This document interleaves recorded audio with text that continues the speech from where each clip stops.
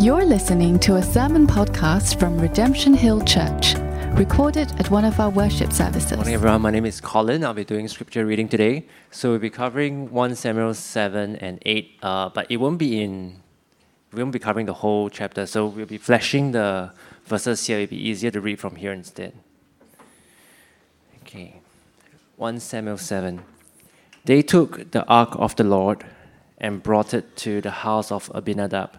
A long time has passed, some 20 years, and all the house of Israel lamented after the Lord. Samuel said to all the house of Israel, "If you are returning to the Lord with all your heart, then put away the foreign gods and the Ashtaroth from among you, and direct your heart to the Lord and serve him only, and he will deliver you out of the hand of the Philistines." So the people of Israel put away the Baals and Ashtaroth, and they served the Lord only. Then Samuel said, "Gather all Israel at Mizpah, and I'll pray to the Lord for you." So they gathered at Mizpah and fasted and said, "We have sinned against the Lord." Now when the Philistines heard that Israel had gathered at Mizpah, they went up against Israel. And when Israel heard of it, they were afraid.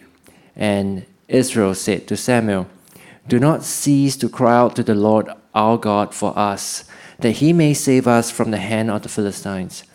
Samuel took a nursing lamb and offered it as a whole burnt offering to the Lord. Samuel cried out to the Lord for Israel, and the Lord answered him. As Samuel was offering up the burnt offering, the Philistines drew near to attack Israel. But the Lord thundered with a mighty sound against the Philistines and threw them into confusion, and they were defeated before Israel. Samuel took a stone and called its name Ebenezer, saying, "Till now the Lord has helped us." So the Philistines were subdued and did not again enter the territory of Israel. And the hand of the Lord was against the Philistines all the days of Samuel. When Samuel became old, he made his sons judges over Israel. Yet his sons took bribes and perverted justice. Then all the elders of Israel came to Samuel. "Behold, you are old, and your sons do not walk in your ways. Now appoint for us a king to judge us like all the nations." But the thing displeased Samuel, and Samuel prayed to the Lord. And the Lord said to Samuel, "Obey the voice of the people, for they have not rejected you, but they have rejected me from being king over them. Obey their voice, but show them the ways of the king who shall reign over them." So Samuel told all the words of the Lord to the people. He said, "These will be the ways of the king who will reign over you. He will take your sons, and he will appoint for himself to plow his ground and to reap his harvest, and to make his implements of war. He will take your daughters to be perfumers and cooks and bakers. He will take the best of your fields. He will take the tenth of your grain. He will take your servants and the best of your young men and put them to his work. You shall be his slaves. You will cry out because your king, whom you have chosen for yourself, but the Lord will not answer you." But the people refused. They said, "No, but there shall be a king over us, that we also may be like all the nations, and that our king may judge us and go out before us and fight our battles." And the Lord said to Samuel, "Obey their voice and make them a king." These are the true words of the living God.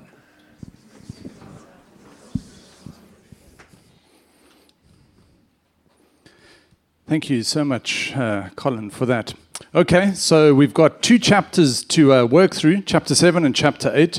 And the big idea, the main idea which we're getting at in chapter 7 and chapter 8 is this idea of God being a king. And God is a king that you either accept or reject. God is a king you either accept. In chapter 7, that's what they did. In chapter 8, he was the king they rejected. And the idea is the way you accept God as a king is through repentance and through faith. That's how you accept him as king. If you want to reject him as king, then you dispense with forgiveness, at least repentance, and you dispense with faith.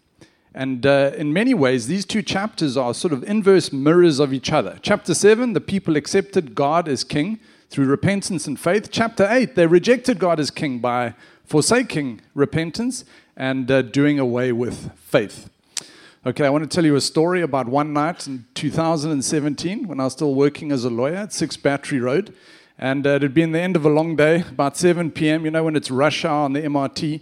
And I was making my way down to the MRT in Raffles Place. You can actually throw up the picture of it. I got you a slide.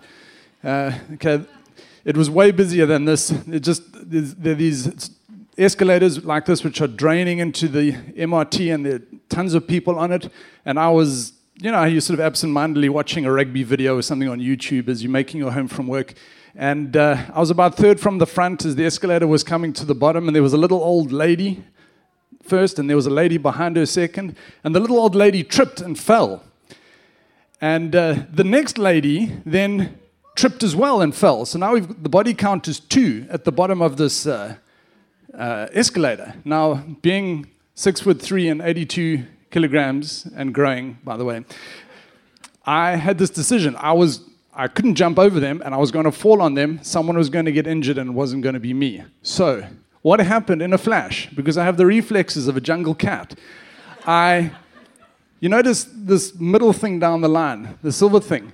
I don't know how I did it, but in one move, I jumped up, turned myself in midair, and landed on all fours, pointing up the escalator.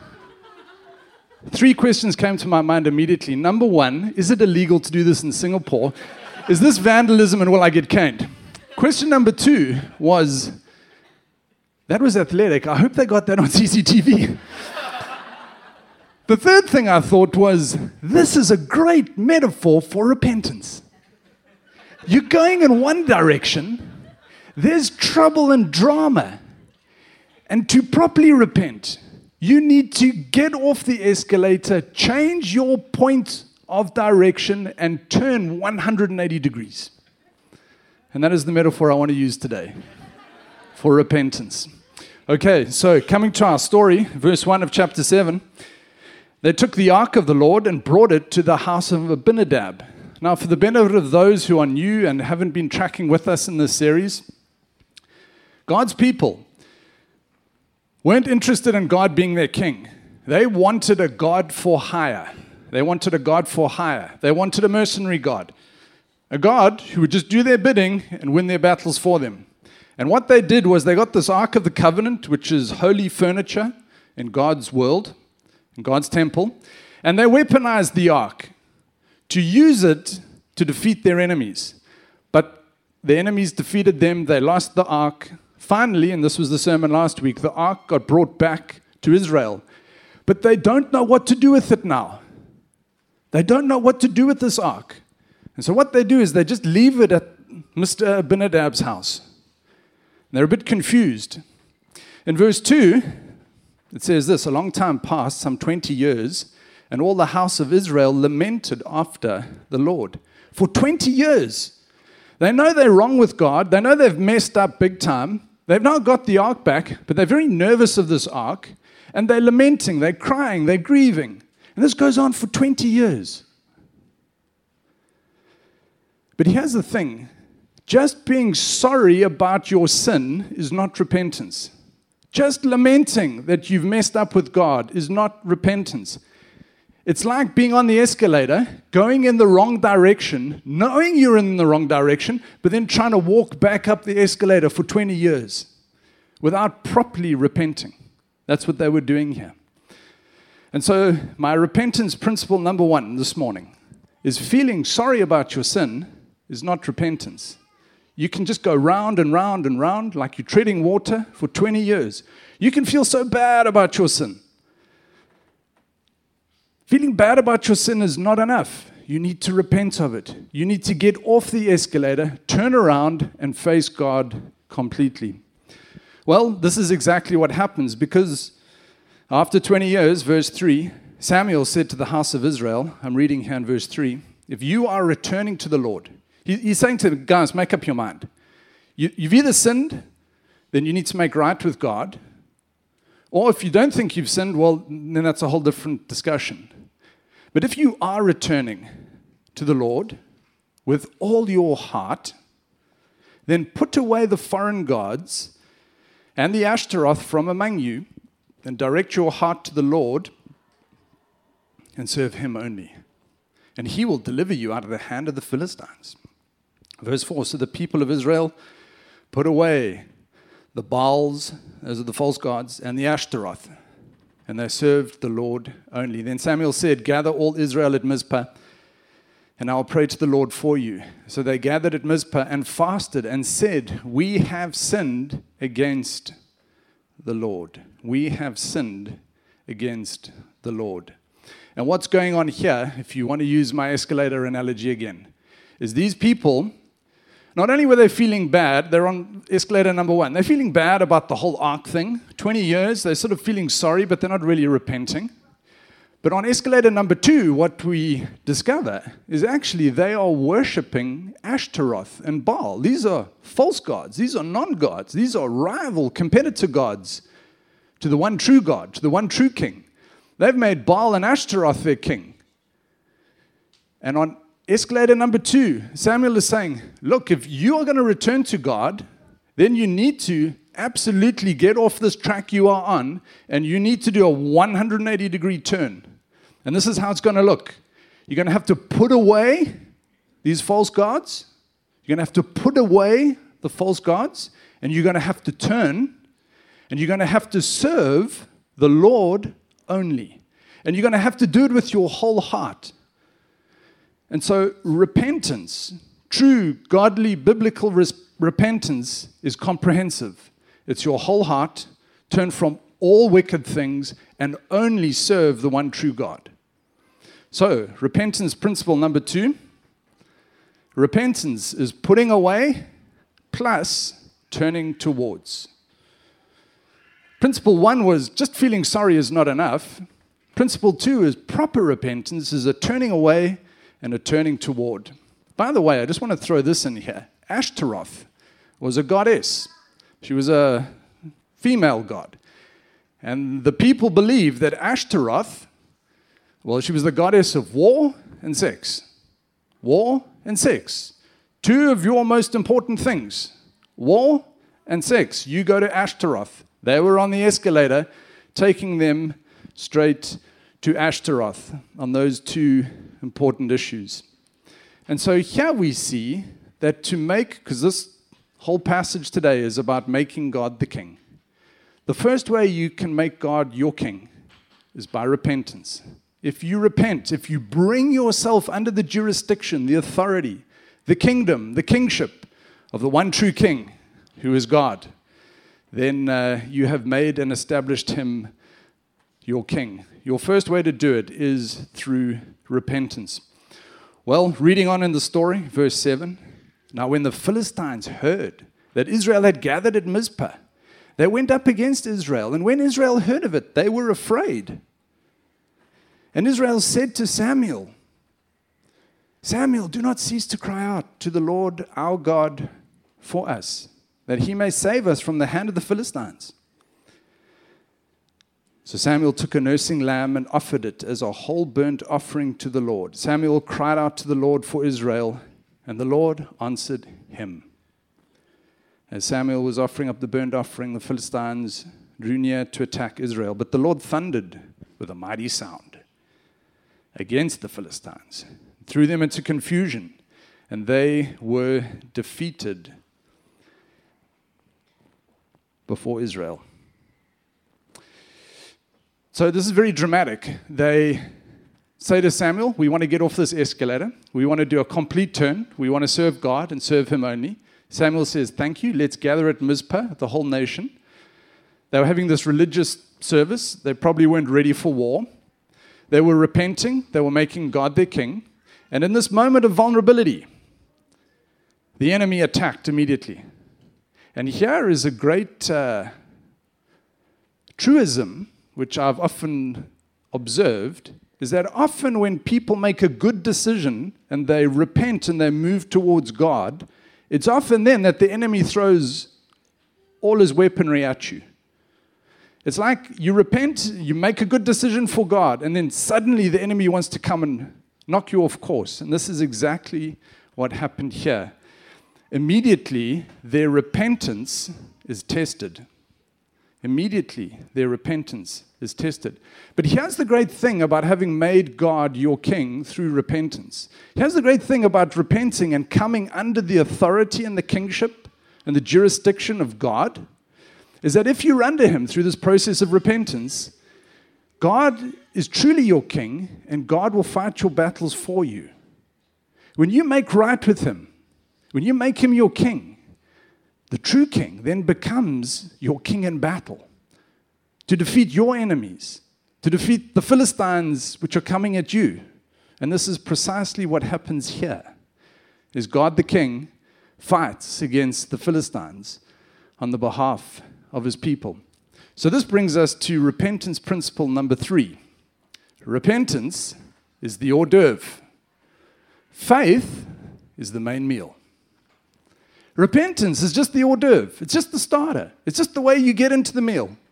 The real meal is walking by faith under the authority and the kingship of the one true God.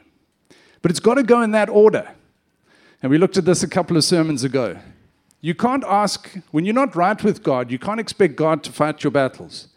Your first move is to be right with him. Is to repent, is to bring yourself under the authority of the king.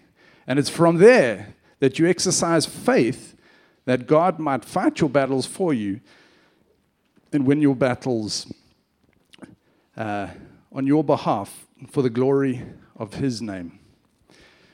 So at this point, I just want to make a quick observation about what's going on here. I want you to be aware that these people came to Samuel and they said to Samuel, we don't quite know how to repent.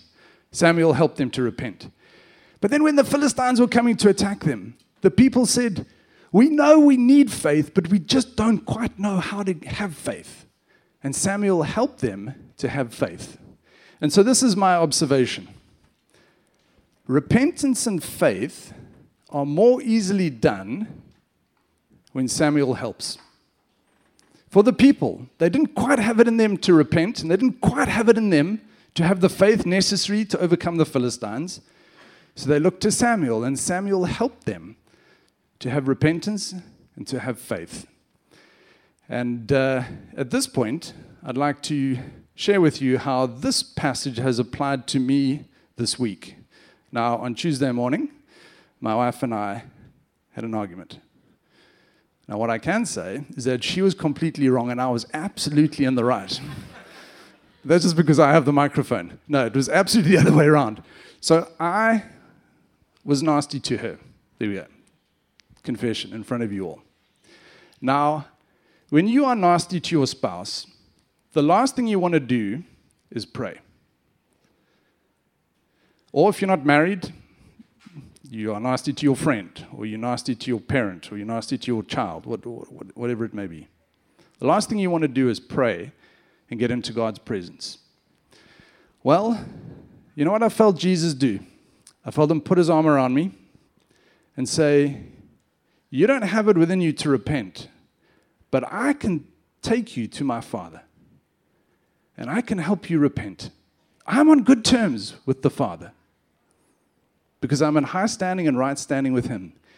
Why don't you come with me, and I will help you make amends, and my Father will always forgive you. And Jesus helped me to repent. I'm fighting a few Philistines this week. I don't really have the faith to fight the Philistines. Okay, I'm moving on to a new story now. I'm not giving you all the details. We've all got Philistines that we are fighting. Sometimes you just don't have the faith. Like, God, this just seems so overwhelming. Work seems so hard, or this problem seems too big. I'm in something that's intractable. You just don't have the faith. Well, you know what I felt Jesus do this week? Put his arm around me and say, I've got faith for you. Let me bring you to the Father. So Samuel is a figure, an imperfect figure, showing us what Jesus does for us. In our own selves, we really struggle to have repentance and to put faith in God. But Jesus Christ wants to help you. If you're in him, if you're a Christian and you're in him, Ask Him to help you repent. Ask Him to help you to have faith. Which brings us to the conclusion of chapter 7. God helps us to repent. God helps us to have victory through faith. So, questions to you now that I've shared my soul. What about you? What do you need to repent of?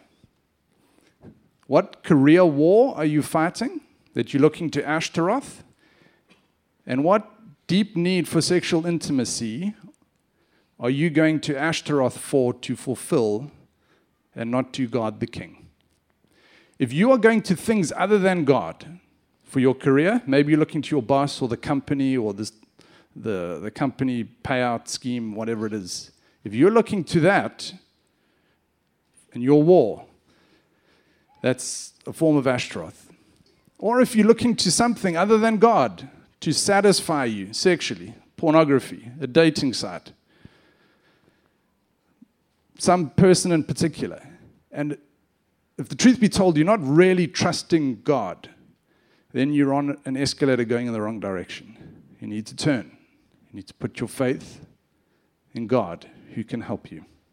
That's my question for you. What do you need to repent of this morning? Second question, what battle are you facing? What battle are you fighting?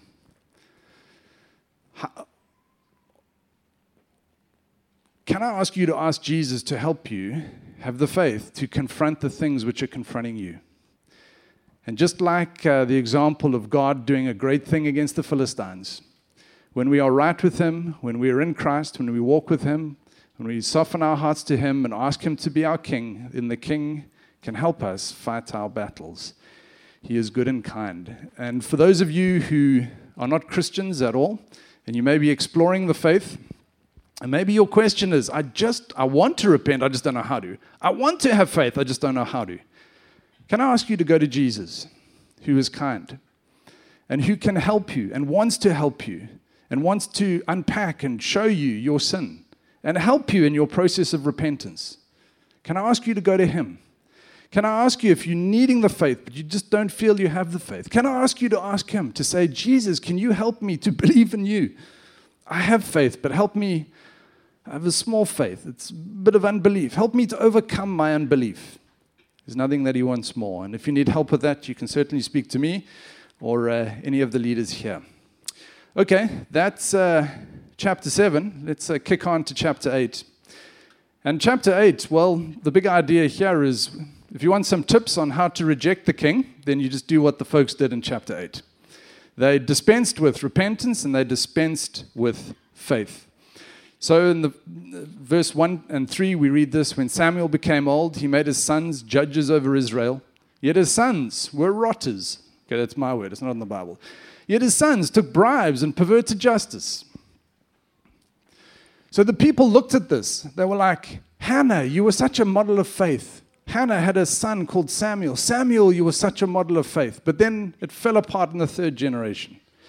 The sons of Samuel, the grandchildren of Hannah, are these wicked people. They have no faith.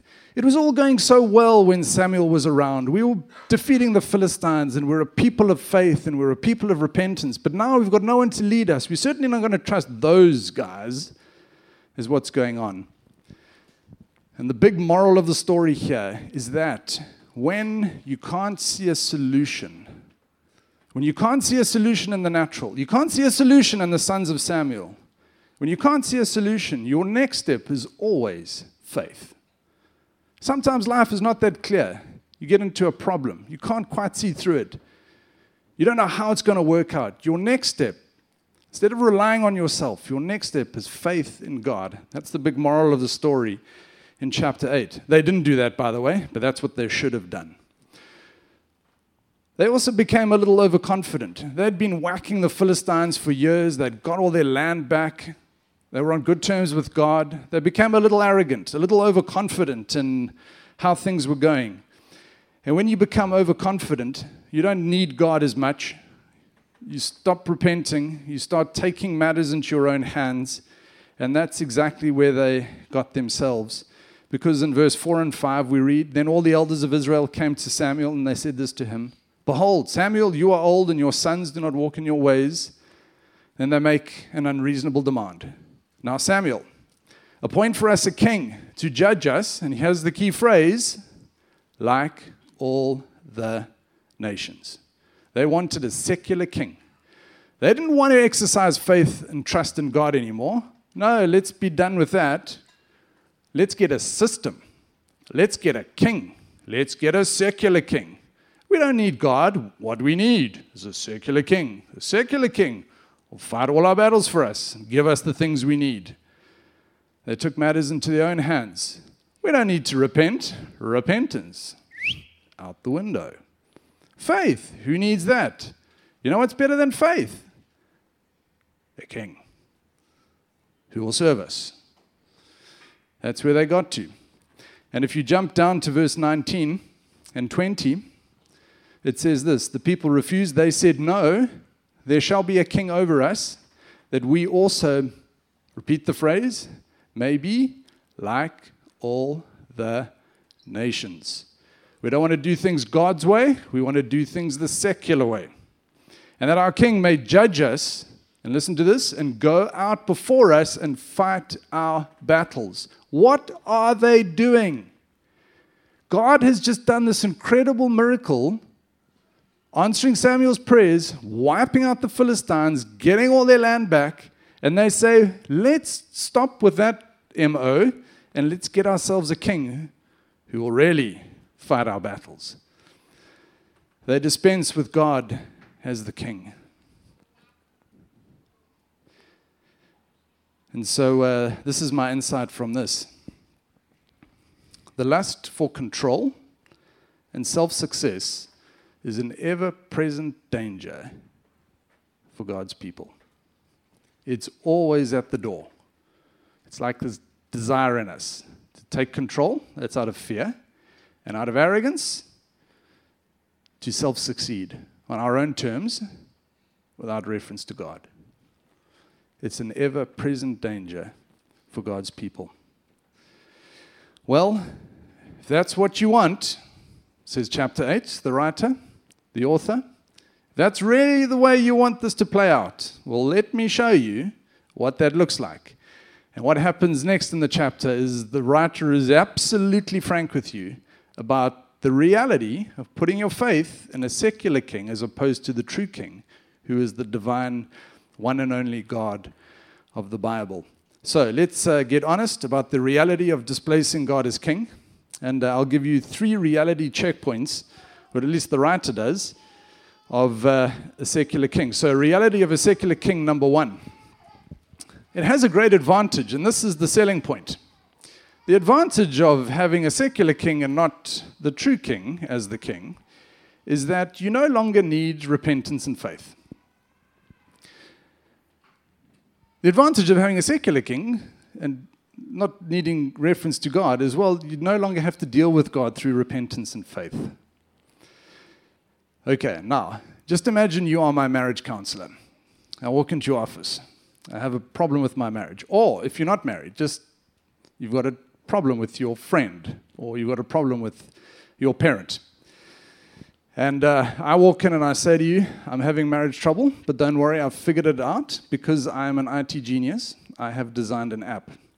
This app, when I sin against my wife, like I did on Tuesday morning, all I need to do is punch into the app. It's a chat bot. All I need to do is punch in the facts of the argument, and then the chat bot will email her with an apology. If I need to be romantic and send her a poem, I will just plug into the chatbot that I've designed, and it will send her a love poem from Perch. Now, this is the craziest idea you can have, because you are now using something in between to conduct your relationship. That's not how repentance and faith and relationships work. This is what the people did by installing a king. We don't have to deal with you, God. We'll just deal with the king. But we'll make it look like we are this Christian nation with a Christian king. But we'll just set the king up and this bot in between. So we don't actually have to deal with you directly. That's how we will conduct our relationship with you. That's what's going on here. And so reality number one, of when you appoint a secular king, in the short term, it's got a great advantage. You don't have to do repentance and apology. You don't have to have faith. You don't have to relate directly to God. You can dispense with all of that.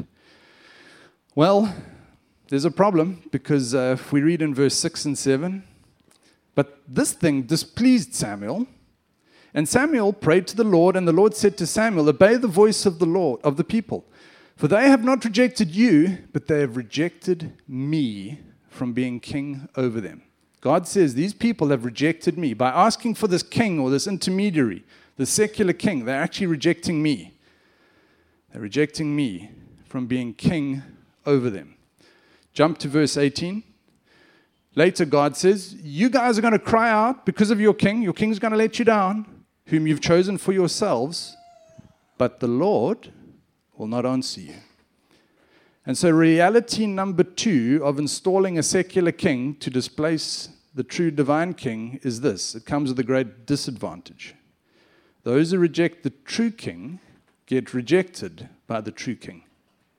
Those who reject the true king down the line will be rejected by the true king.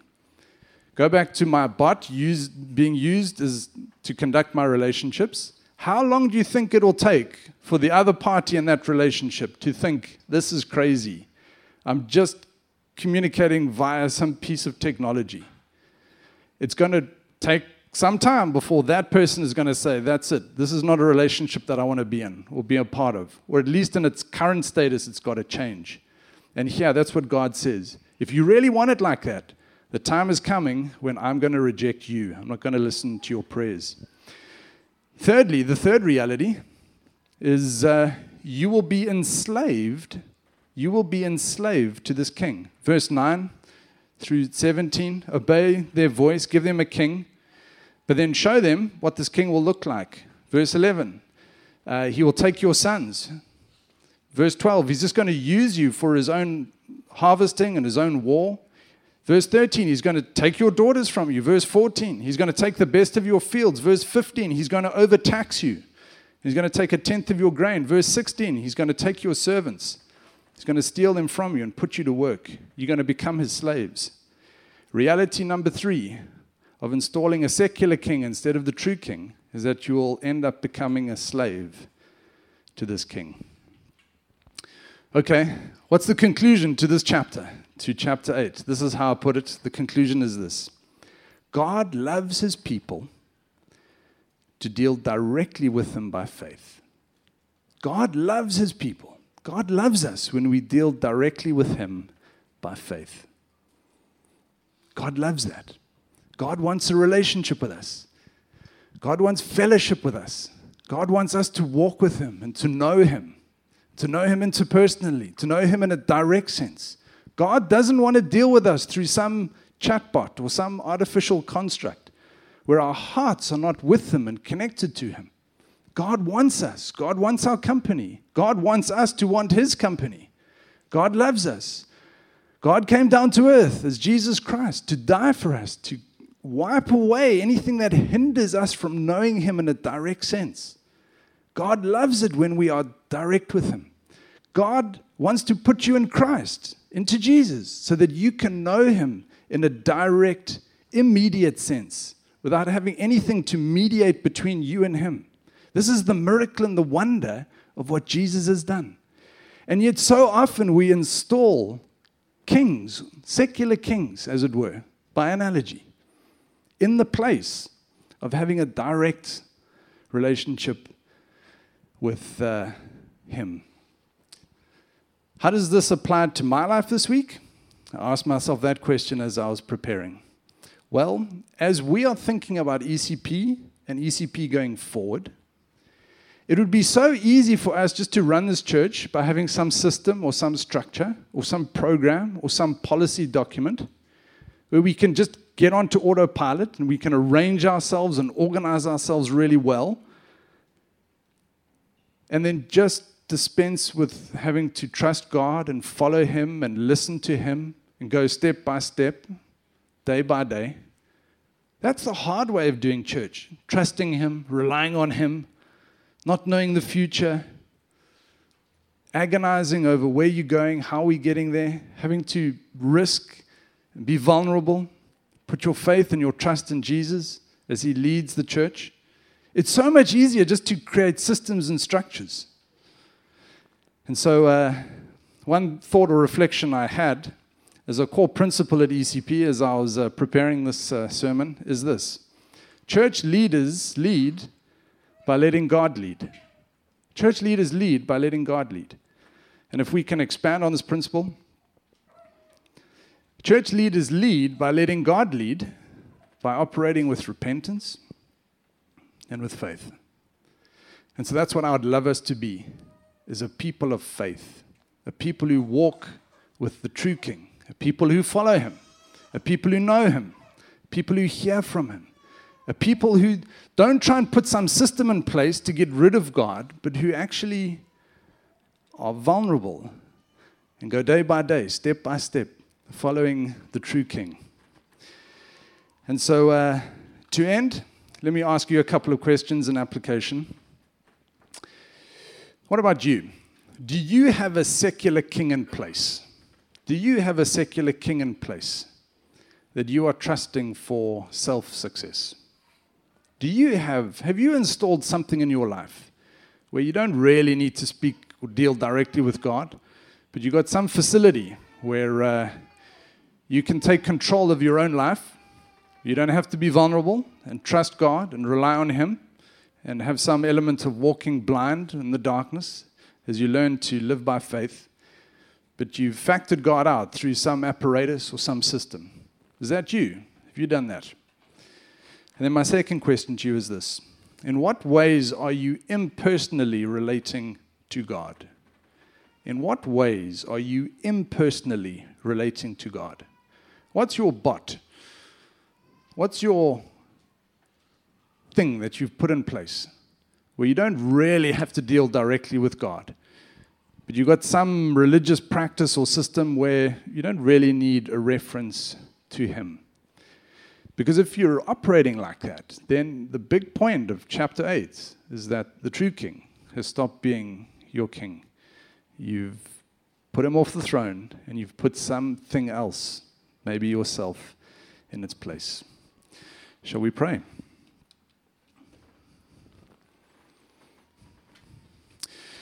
Lord, thank you that you are the true King. Thank you that you rule and you reign.